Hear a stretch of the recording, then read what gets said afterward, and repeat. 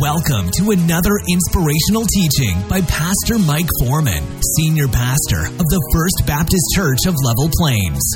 For more information about Pastor Mike and the church, please visit our website at www.fbclp.life. Let's join Pastor Mike now as he shares from God's Word. So I came across this story about Charles Schwab. You've ever heard that name, Charles Schwab? Pretty popular name. I did not know, though. I thought he just did investments. But Charles Schwab, back in the 1930s, owned what they call Bethlehem Steel Company. And if you know anything about the history of that company, as I studied, it was a very successful corporation. Made a lot of money and made Charles Schwab a billionaire. So when you begin to think about his business practices, what made him successful? Well, there was a gentleman, let me make sure I get his name right, Mr. Ivy Lee, was just a business management expert. And so he, through a bunch of persistence, finally got an appointment to see Charles Schwab. And so he sat in Charles Schwab's office and said, "Sir, if you will follow my business management practices, then I promise your company will do better than what it is." And so Charles Schwab was interested, and so Charles Schwab said, "Okay, I'm willing to give you a shot. If your business practices work for my company, then I will pay you whatever you ask me within reason." I can't beat that, can you? And so Mr. Ivy leaned over into his briefcase, pulled out a blank sheet of paper, and he leaned over to Charles Schwab and he said, "Here, write on this piece of paper the top 5 things that you have to have accomplished tomorrow. What are the priorities of your day tomorrow?" And so he did. He wrote them down. And then Mr. Ivy said, "Okay, now, sir," he said, "label them from 1 to 5, 1 being the most important. What is the top priority thing that you got to get accomplished tomorrow?" And so he numbered them. And he said, "Now, here's what I want you to do. Starting tomorrow, I want you to begin your day with number 1. And I want you to work on number 1 until it's complete. Then move on to number 2 until it's complete, and number 3, and number 4, and number 5, et cetera, et cetera. And every day, at the end of your day, I want you to write a list, your priorities, number them 1 through 5, and then the next day work on them." He said, "Don't worry. If you don't accomplish all your tasks in one day, whatever's left will be the top priority for the next day." So he said, "All right, I'll give it a shot." It was so successful that Charles Schwab introduced that to his whole team.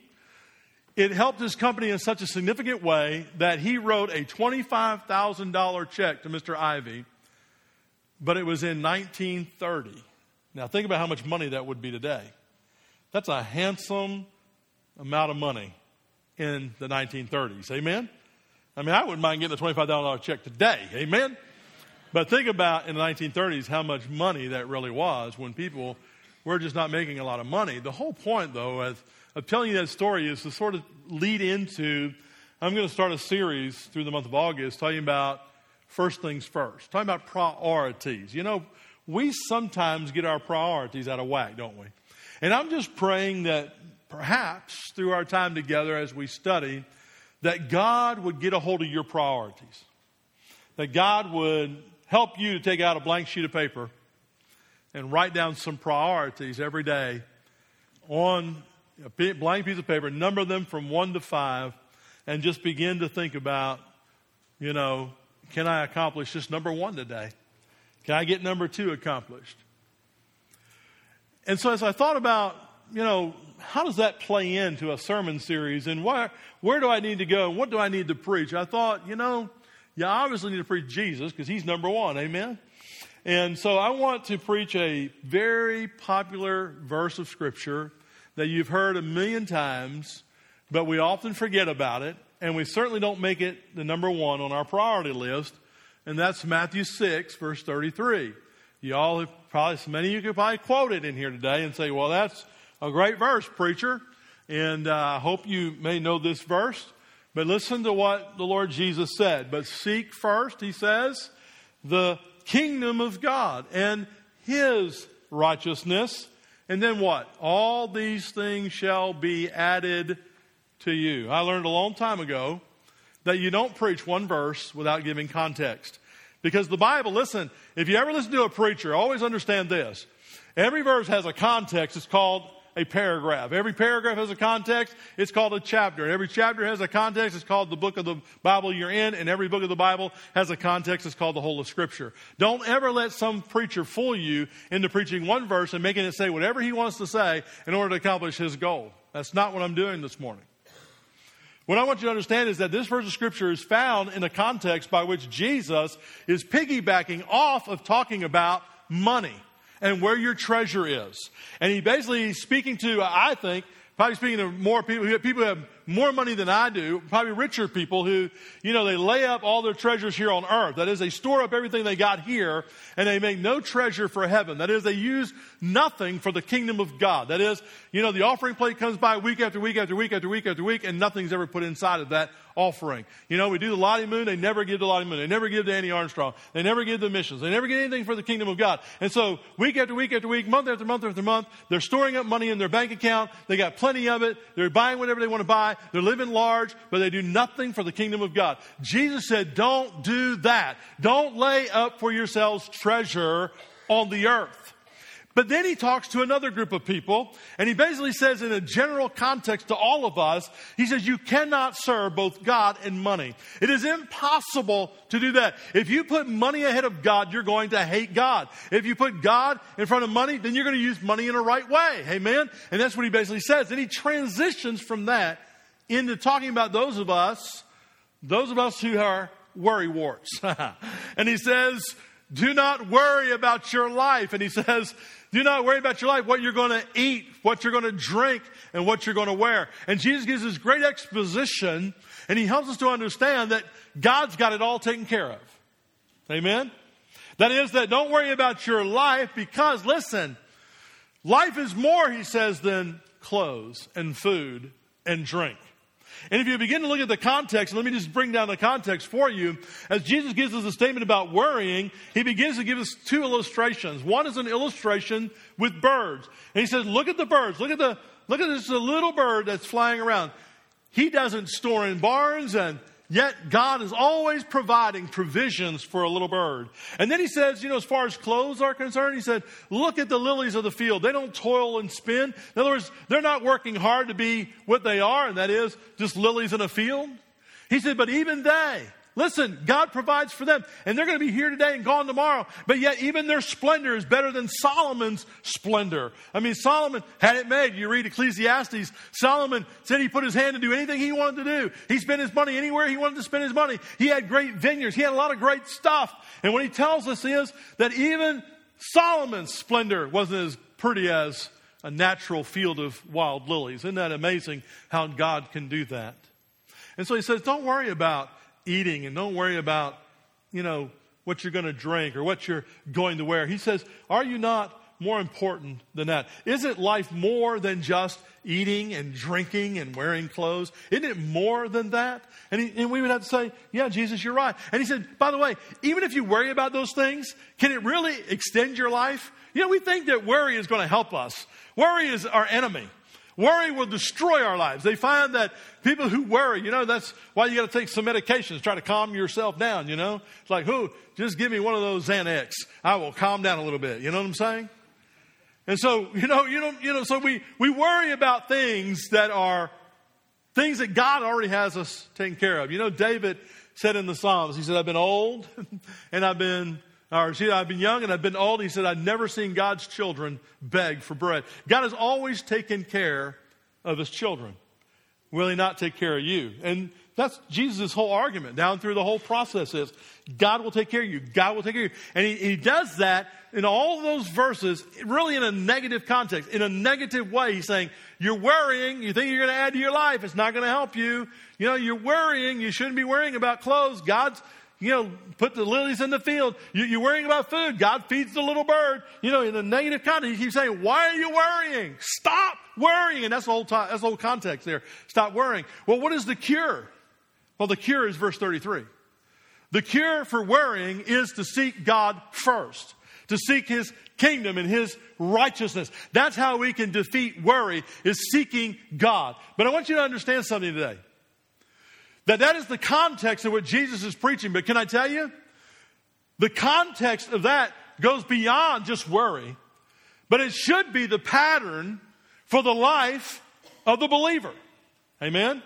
The believer should be people that at the top of our list of our blank sheet of paper every day, we put seek God and His kingdom and His righteousness. And that's what we ought to do first. That ought to be our priority. And then everything else ought to fall beyond that. My job, whatever I got to accomplish on my job. Listen, I'm a preacher. Every day I get to look into the Word and study the Word. But listen, that's not my primary.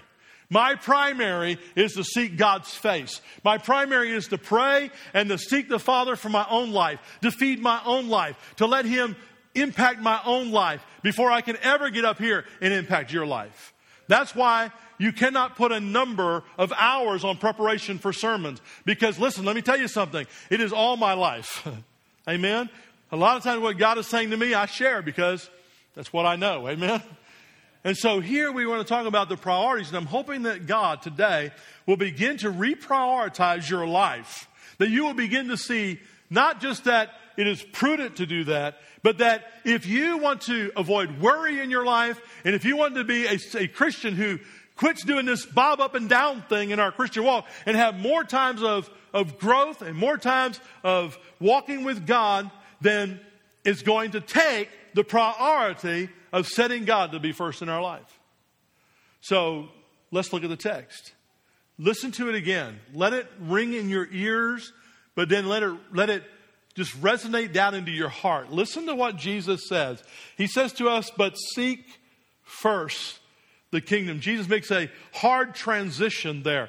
That word but is a hard transition. He's saying, rather than having all this worry, rather than being tied up. And by the way, let me tell you something. When Jesus talks about worry, you notice He throws the word Gentile in the text. Jesus said it is the lost people. Listen, it should be the world that is worry warts. Amen? They're the ones that ought to be all tied up about what's going to be eaten, what's going to be drunk, and what kind of food's going to be. They're the ones that ought to worry about that stuff. And listen, let me tell you, the world, they do take care of themselves. Amen? And they do worry about that. Let me tell you something. I went to JCPenney yesterday because I needed a new pair of blue jeans. And so when I went in there to buy a new pair of blue jeans, I thought like the world thought. I thought, I'm going to go and I'm going to find me some cool looking jeans. And after I find those cool looking jeans, doesn't matter what they cost, I'm going to buy those jeans. Then I went inside and I found out cool looking jeans cost $50. And I wasn't going to spend $50 on a pair of jeans. So I ended up buying a pair of jeans that were JCPenney brand. And when I got to the register, they were half off. And then, praise God, He blessed me even further. The little girl behind the counter said, do you have a rewards card? I said, nope, don't have a rewards card. She said, but I'll give you 15% off anyway. So I got another 15% off. So I paid $18 for the pair of jeans I'm wearing here today. I did good. But I say that to tell you, listen, the world worries about labels. Christians shouldn't be worrying about labels. Amen? The world is all bent up on, are you wearing the top labels? We ought not be worrying about that. Listen, I learned a long time ago when I was in high school, I wore all the labels. I can remember, listen, guys, I can remember when the Gap was cool to shop at. Amen? How many remember that? The Gap, you could shop at the Gap, It was like you got some cool clothes at the Gap. That was back in the 80s, I wouldn't go to the Gap today, but you can get some cool clothes there. And I did. Every paycheck I got when I worked at Dairy Queen, I went to the mall and I got Gap clothes. And I wore some nice sweaters. I wore some nice pants. I even had parachute pants back in the day. And I cared about the labels. I wanted to make sure my labels were right. Then I got married and realized I was broke when I started having kids. And all my labels came from Walmart. But let me just tell you the reality of that is, though. The difference in my life, honestly, was not just the fact that I was married and had kids and was broke. The honest difference was that I had Jesus in my heart, and it didn't really matter anymore. I didn't have to try to be the cool kid. I didn't have to try to be the one to impress everybody that looked and saw my clothes. What I realized was that my life, as I became a Christian, was altered by the fact that I ought to seek God. That I ought to seek His approval. I ought to seek what His Word has to say about how I dress and how I live. And so my life began to be altered. And what I'm trying to tell you today is, by asking God to redirect your priorities, is that your life today will be altered to seek first the kingdom of God. Now, if you're going to do that, let me just give you some things to hang your hat on this morning. Some truth in which you can write down in your heart. And that is this. First of all, if you are going to make God the priority of your heart, you're going to have to begin where Jesus said, but seek. The word means that you're going to have to seek God. And it takes focus. It doesn't automatically happen. Amen? It's interesting, I can lock myself in a room and I can read the Word, and it's still interesting how there'll be distractions. Can I get an amen? I can engage with God in prayer, and I'm praying, and it's interesting how in the middle of my prayer, some thought comes up that is not necessarily an unholy thought, but there's some thought that comes up on, did I take care of this project? Did I do this thing? Have I called this person? Can I get an amen? You with me? But listen, I'll never have moments with God if I don't at least shut my door, get into my inner sanctum, and spend some time with Him. Amen? And that's what we have to do. It takes focus. Listen, I have to turn my phone off.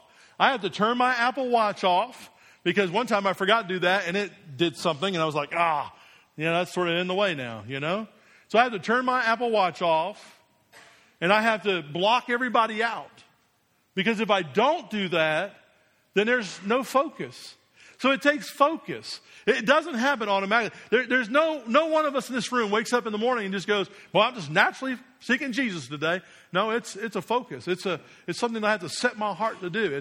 It's something that is a priority in my morning and in my time pursuing after the Lord. And that word, by the way, seek, means literally our aim. What is your aim every day?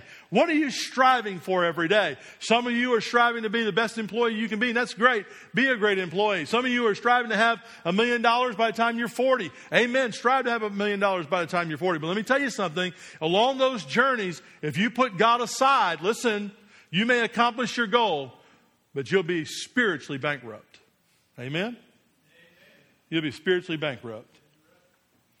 And so he says, it is our aim. What is our aim this morning? What are we striving after? What are we desiring for? And I got to thinking about, what does it mean as we aim and as we strive for? What does that mean for my life? Well, in the immediate context, that means that I find my contentment in seeking God. Amen? I do not find contentment. Listen, Jesus just talked about worry. And he said, worry comes because I'm seeking what I'm going to eat, what I'm going to drink, and what I'm going to wear. Now, those were the common necessity things of life. And listen, we in our modern day, we don't really understand it because we got everything. Can I get an amen to that? We got everything. We have more than enough clothes to wear during the week. We got enough food in our house. None of us are really starving to death. But the early Christians, listen, for them, if they had more than one set of clothes, that was a blessing. If they had plenty of food to eat, that's a blessing. And so Jesus is saying, listen, what is it today? What could we equate it to today that we worry and we struggle about in our society, in our lives, that we let consume us, bring worry into our lives, that we think we got to have, that are just basic necessities that God will take care of? See, we're not content. And if we're going to seek after God, listen, first of all, we need to understand we got to be content with Him. Amen? The second thing I would say is there's a lot of people who want acceptance. But listen, when I seek after God, I find my acceptance. Amen? I find that I'm a child of the King. I find that He bought me with His blood and that I'm precious and that I'm valuable. And I find my acceptance in Him. And I don't have to worry about am I accepted. Listen, some of you are looking for joy in all the wrong places. But I'm going to tell you what, there's no greater joy than in Jesus. And you ought to know that because I preached through Philippians and you heard a lot of sermons out of Philippians. So you ought to know all about the joy of the Lord. We have to listen. We have to seek God. So what does that mean? Write these three things out. Practice. Put these on your list to practice. First of all, that means it impacts my devotional life. That means that I seek Him in prayer and in the Word and maybe sometimes in life in fasting. My devotion. What is your devotional life like? Do you set time aside to spend with God? I'm not trying to put anybody on a guilt trip. Listen, I wouldn't dare do that. We went to a men's conference this weekend, and some of the guys brought up this idea of journaling. And both of the guys talk about journaling, both confess, they start off strong and get weak, that's sometimes the way our devotions go, right? Sometimes our devotions start off strong. We have these great intentions at the beginning of the year, but then they sort of wean as the time goes on. Listen, let's just make that a priority. Just put that on your blank list at the top so you can seek God and say, that's going to be my priority. The first thing I'm going to do that when I get out of bed is I'm going to spend my time reading the Word. And listen, Some of you read the Word every day, and praise God for you. But listen, those of you who are not reading the Word every day, let me encourage you. It's not about reading 10 chapters today. Listen, God has spoken to me sometimes in a verse. And I've not been able to get out of a verse in my devotional. You say, well, you're a preacher. Listen, I got the same Holy Spirit you have. Or you have the same Holy Spirit I have. Amen? And He can speak to you in a verse. So it's not about running through the Bible as fast as you can. It's admirable to read the Bible through in a year. But it's not necessarily about running through the Bible as fast as you can. It's about saying, God, speak to me through the Word. Because that's how God speaks to us today. Remember? That's what He said in Hebrews, right? He spoke to us in these latter days through His Son. And His Son is all written about in the Word, right? The Bible. We read the Bible. And we say, God, speak to us. Then we pray. And we seek God in prayer. And God sometimes will speak through our prayer meeting, our prayer time with Him. Listen, not always do I hear, I don't hear this audible voice. Mike, this is what you need to do. You know, or Mike, you're my beloved Son in whom I well please. I don't hear those kinds of things. But my heart does. Amen? When I'm praying and I'm seeking God's face. The second thing, let me say, that not only is your devotional life, but listen, what about a disciplined life? You got to be disciplined to seek God. Amen? Again, nothing happens by happenstance. Everything that we try to do, we have to do by struggle. We have to do by working at it. And it's the same seeking after God. I have to discipline myself. That may mean setting the alarm earlier and getting up earlier. Saying, oh no, here we go again. You'll make me feel guilty because I sleep in the morning. All right, well, maybe your best time's at lunchtime. Maybe you'll spend a half an hour of your lunch that you get for an hour. And you say, oh, I don't get an hour for lunch. I get a half an hour. Okay, well, maybe you'll spend the first 15 minutes saying, I'm going to get alone by myself in my car, maybe at work, and I'm going to pray and seek God. You say, well, it's too hot to get in the car and do that. Okay, well, find a place inside you can do that. You see what I'm saying? We have all kinds of excuses why we don't do it. But the reality is we don't do it because we don't want to do it. We're not disciplined to do it. I learned a long time ago from a farmer. I was working in my house, and I had a little plot of ground. We turned into a little garden, well, about a football-sized garden. And I really didn't want a garden that big, but my farmer friend thought I needed one that big. And one day we were out there working, and I was complaining about something that somebody had said or something that somebody had did. And he said, now, preacher, I'm just going to tell you. This guy's 80 years old. He said, preacher, I'm going to tell you. I said, yes, Pop, what are you going to tell me? He said, people are going to do what people want to do. I said, whew, you're right. You're right. And isn't that the fact? If we want to seek God, we'll seek God. If we don't want to seek God, we're not going to seek God. And we're not going to do it in our devotional life. We're not going to do it by being disciplined. The third thing is, can I tell you that we seek God by our duty. Being dutiful towards God. That means service, serving God. Are we serving God? Say, how's that seeking God? Listen, when I serve people, I'm serving Jesus. Amen? At least that's the way it ought to be. Not about serving myself, my own agenda, making myself look good. When I serve others, I'm serving Jesus. And that's what it's all about. And so am I seeking God? Am I focused? Second thing he says in there, notice the text. But seek, and there he is, first. So not only is it about focus, but it's also about priority, right? Am I going to make that a priority? So he says first. First in the idea of priority. Before you seek after food, before you seek after drink, before you seek after clothing, seek after God, right? That is first in the list. And that should be all of our lives, right? Do you agree with me? The context doesn't extend not just to food and clothing and worry, but it extends to everything that we do in life. Am I seeking God first? Is He first in my life? Jesus says that it ought to be a consuming priority. It's an extremely important priority. God, over and over in His Word, throughout the Old and New Testament, has been telling us to seek Him. Listen to Deuteronomy 4:29. But from there, He says, you will seek the Lord your God, and you will find Him if you seek Him. There it is, with all your heart, with all your soul. Psalm 27:8, listen to what David said. When you said, seek my face, my heart said to you, your face, Lord, I will seek. Isaiah 55:6 says, seek the Lord while He may be found. Call upon Him while He is near. The Father desires, listen, the Father desires for His children to seek Him. How many of y'all have grown children out of the house? Raise your hand. We have grown children out of the house, okay? I don't know about you, but sometimes my grown children who are out of my house won't call for a lengthy period of time. You ever had that happen? And you're like, okay, they must have died. Because surely they love their daddy. And then they get home and find out they love their mama more. They talk to her. So, but But they go long periods of time without calling us. And you know what happens when they go long periods of time without calling us? I begin to worry. I begin to think, okay, well, I hope everything's okay. Hope everything's well. So what do? I pick up my cell phone and I call them. And I say, hey, just want to check on you. Let you know Dad loves you. You know, we'll make sure everything's kosher. Everything's okay. You know, that sort of thing. Can I just tell you that through the Word of God, as we study the Word of God, God is constantly pushing us to Himself, saying, listen, I want to commune with you. I want to fellowship with you. I desire for us to get together. You're saying, is that true? Well, look at the Bible. We just read some verses about it. You know, Jesus Himself said, if you seek, you find.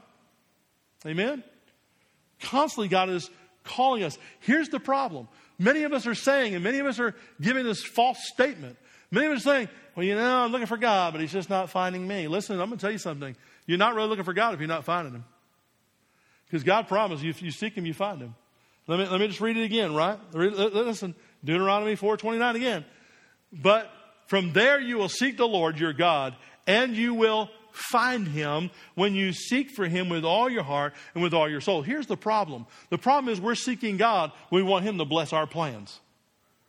We're seeking God. We want Him to give us something. No wonder we feel disconnected, because we're not seeking the Father for the Father. We're not seeking Him to give Him praise and honor and glory and saying, God, whatever you do in my life. Listen, if I don't have food on the table tonight, you're still good. You're still glorious. You're still worthy to be sought. But that's not what we do. Amen? And what we do is we get into a pinch and we say, well, now I'm going to try to find God because I'm in a pinch. I need God. God, I need you to get me out of this situation. I need you to change my circumstance. When all the rest of our life, we're not even seeking. We're not even talking. We're not even looking for God. But we want Him to be our bailout guy. Amen? It's like this one call I got when I was in Dover, Delaware. I was a cop when I was in Dover in the air base. And I got this call. You'll like this. I got this call from this boy who was dating my niece. And it was really from the state trooper. The state trooper said, hey, I got so-and-so here at the jailhouse. I picked him up for DUI. And he said to call you. I said, well, I'm glad he said to call me. I said, you tell him I said have a good night. And I left him there. Now, let me just tell you, that boy didn't care about me. That boy didn't even like me. But you know what he thought? He's a cop on the air base. Maybe he can get me out of this. That's what he thought, isn't it? You know, you've been there. You know? I thought, you have a good night. I have no sympathy for that kind of stuff. But let me tell you what, isn't that how we treat God? God, I got a DUI. Will you help me out of it? That may not really, you get the point. You get what I'm trying to say. And so we have to seek God. Listen, it has to be a matter of our focus. Are we focusing, looking, seeking after God? Is it a matter of our priority? Is He our priority or is He our secondary? But that's not all Jesus said in the text. Look back at the text. He says to us, seek first the kingdom of God. And then He says His righteousness. Let me talk about this kingdom factor, because it's also about, seeking God is also about submission. Do you know what submission means? Why do we make that term such a bad term today? You know, we talk about wives submitting to their husbands. Why do we make that a bad term? We make that seem like, you know, we're enslaving somebody. Now, that's probably the world's view of submission, is to enslave somebody, but that's certainly not God's view. You know who the greatest submitter was, right? The Lord Jesus submitted to the Father, went to the cross, and died for you and rose for you. Aren't you glad that He submitted to the Father's plan? Aren't you glad that Jesus said not only that, the Holy Spirit would come, and the Holy Spirit submits, because the Holy Spirit, what does He do? He doesn't take credit for everything. What does the Holy Spirit do? He points you to Jesus. It was by the power of the Holy Spirit who illuminated the gospel in your heart that you got saved. Thank God He's a submitter. There's nothing wrong with submission. It's not a negative word. It is a positive word. It is to place oneself under the authority of another. And so what am I doing? Jesus said, if I'm going to seek God, if He is going to be the priority of my life, then I have to understand that it's about submitting myself under His authority. Amen? Where's His authority? I find it in here, don't I? I find it in this book. Everything that God's told me, everything God wants me to know, I find right here in the Bible. I have to study it, read it, learn it, regurgitate it back and forth a few times in order that I begin to walk out in a life of submission. That's what the kingdom's all about. And that kingdom of God that has come, listen, it is yes now, but it is yes future, right? The problem for many Christians is we're living for the future kingdom, Not in the sense of laying our treasure up, but we're looking for that day. We're keep looking for that day. Well, in that day, I'll be in heaven. But now I'm going to take charge of my life, and I'm going to live as if there is no kingdom, and I'm going to live as if it's my kingdom, and we're going to live the way we want to live, rather than saying to ourselves, I'm living in the kingdom now. The kingdom of God is His sovereign rule that is here and now. And what does that mean? That means living in His kingdom means I seek His will. And I want to live under His will and His rule, not my own. I can just tell you, listen, the times of my life when Mike's in charge, it don't go too well. Okay? I'll just tell you, it does not go well. Can you say that about your life? When you're at the reins, it doesn't go so well. Now, sometimes life is just life. Amen? There's some things we can't do about it. But sometimes we hurt ourselves by thinking, I'm going to be in charge. I'm going to run in there. I'm going to fix this problem. I'm going to run in there. I'm going to change this person. You can't change anybody. So God's kingdom is both present, but it's future. And so now what Jesus is saying to those people that He's talking to, He's saying to us, is I'm going to seek God. Listen, I'm going to place myself under the submission of His will and His rule and His authority in my life. In other words, Mike isn't in charge. Listen to what Paul said. Paul grasps this very well in 1 Corinthians 6. He says, or do you not know that your body is the temple of the Holy Spirit who is in you? Listen to what he says. Whom you have from God. God gave it to you. But listen to what he says. And you are not your own. He says, you have been bought with a price. Therefore, glorify God in your body and in your spirit, which are God's.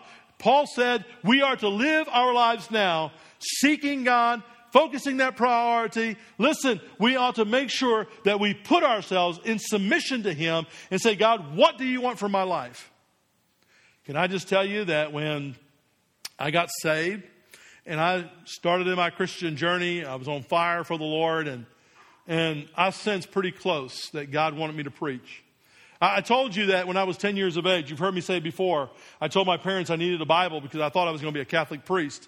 And, I don't think that's by accident. I think that's a humorous story because they brought me a big family Bible. Those ones that are about 55 pounds, And so, 10-year-old carrying a 55-pound Bible. It's kind of funny to think about, but I think about my life and think, God, why would you at 10 years old put that in my heart? Think about this. Think with me now for a minute, okay? Then I get saved at 17. 7 years later, I come to know Jesus Christ as Lord and Savior. He saves me in New Jersey. I begin this wonderful journey of changed life, and God is doing some things in my life. And before I leave for the Air Force, God burdens my heart to preach. And I'm like, oh, my word. God wants me to preach. So I preached the message at my little home church at First Baptist Church, Browns Mills, before I left. And I'm sure those poor people heard the worst sermon they've ever heard. And so, I went into the Air Force, and I sort of said, you know what? I'm going to do it Mike's way. I'm going to go in the Air Force, and my goal is to be an E9. That's my goal. And I worked hard to do that until I sat in a service like this, a revival service, and God spoke directly to me. It was like nobody else was in the house. God spoke directly to me. And Marina's like, you're fidgety. I'm like, because God is speaking. And God had already put it in Marina's heart. Marina already knew God was moving me that way. My pastor knew that. And finally, I said, I can't do this anymore. I can't be in the Air Force. I got to be a preacher. That's what God called me to do. Can I just tell you that my life was on a fast track doing what I wanted to do. And I could have done what I wanted to do. But at the end of my life, I can promise you that I would have been full of regrets, full of anger, and full of disappointment because I would have said, God, your will is not important. But now I do what I do. And, David made a little hint this morning about sometimes it's not an easy job. And sometimes it's not. When you got 150, 60, 90 people trying to keep happy, it's not easy to do. But my job is not to make you happy anyway. My job is to feed you the word. But there's some times where it is difficult. There's some times where you make great friends with people and they die. And you miss them dearly. I think of CB often. I think of Brother Dick often. I think of Billy often. I think of great men that I've served with and I love dearly. And they go to be with Jesus, how hard it is sometimes. But I think the greatest joy that I found in my life is to get out of the Air Force and serve God. Now, I don't say that to boost me. I'm just trying to tell you something that I wanted to be in the Air Force. And sometimes even in my mind, I go, boy, if it had been nice, I'd have had 30 years in. I could be retired. I could have a nice check. Probably could own a boat. Probably have some other things. Sometimes we convince ourselves of it. But let me just tell you something, folks. I'd been miserable. Are you going to say, I'm going to seek first his kingdom? Am I going to live for the kingdom, or am I going to live for myself? We have to make that decision. Because listen, he brought us into the kingdom when we were bankrupt. All you got to do is read Matthew 5:3. Jesus said, blessed are the poor in spirit, for theirs is the kingdom of heaven. He realized we were bankrupt, and Jesus changed our situation by saving us. And he brought us in to be part of the kingdom of God. The last thing I want to tell you, listen, he says, seek first the kingdom. And then look what he says. Don't miss it. And his righteousness. Can I tell you, our lives are not lived in our own righteousness. We have none. The only righteousness I have is like Paul expressed in Philippians. Remember? He says, and the righteousness that I have is not that's of my own. It's been what? It's been given to me. It's been imputed to me by Jesus Christ. I have his righteousness. I'm not going to heaven because I somehow become this great guy and I'm going to heaven. No, I'm going to heaven because the righteousness of Jesus Christ has been imputed to me, given to me, and it has made me fit for heaven. But that's not all Jesus is saying. Listen, if you're in the house today and you don't know Jesus Christ, your Lord and Savior, I pray you submit to the gospel. I pray that God would illuminate your heart with the truth of the gospel of Jesus Christ, that he would draw you by the power of his Spirit, and you would be saved. I pray that happens to you in this room. That is the first priority. But listen, as Christians, as followers of Jesus Christ, as citizens of the kingdom, listen to me. We have his righteousness. Now what is Jesus telling us? Live holy.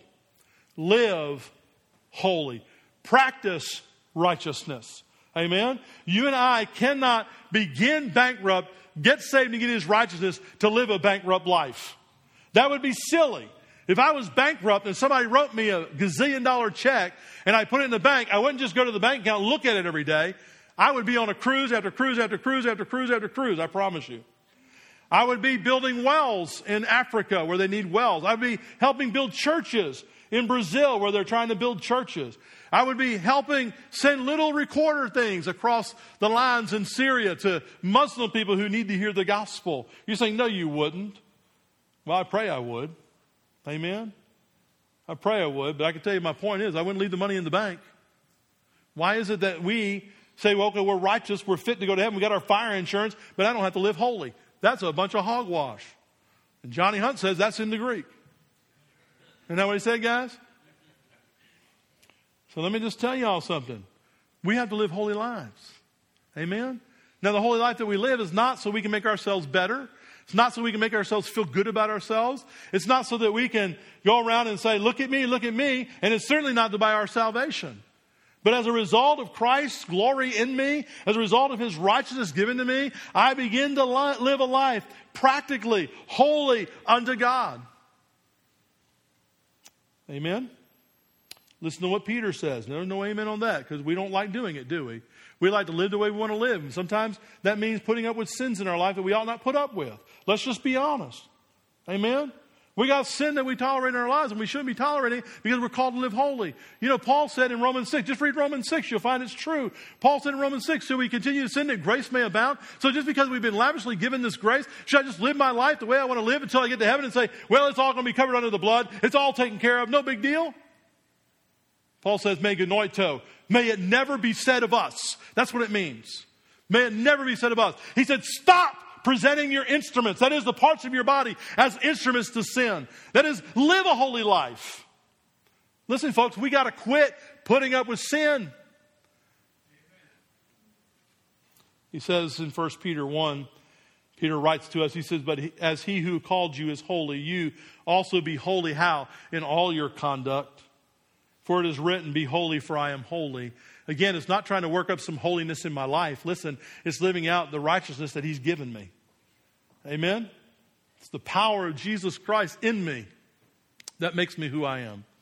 Romans 12:1, I beseech you therefore, brethren, by the mercies of God, that you present your bodies, listen, as a living sacrifice, wholly acceptable unto God. Wholly acceptable. Listen, we don't want to present to God our junk. I don't want to come to worship here on Sunday morning and have a bunch of sin in my heart and try to hide some things from God. Because God, listen, you can hide, but God will find you. Adam and Eve knows that to be the case. And so we come to worship and we lift our hands up and we sing and we shout about how great God is and how glorious heaven is going to be. But then we go out of here on Monday through Friday or Monday through Saturday and we do things that show God He's not the priority in our life.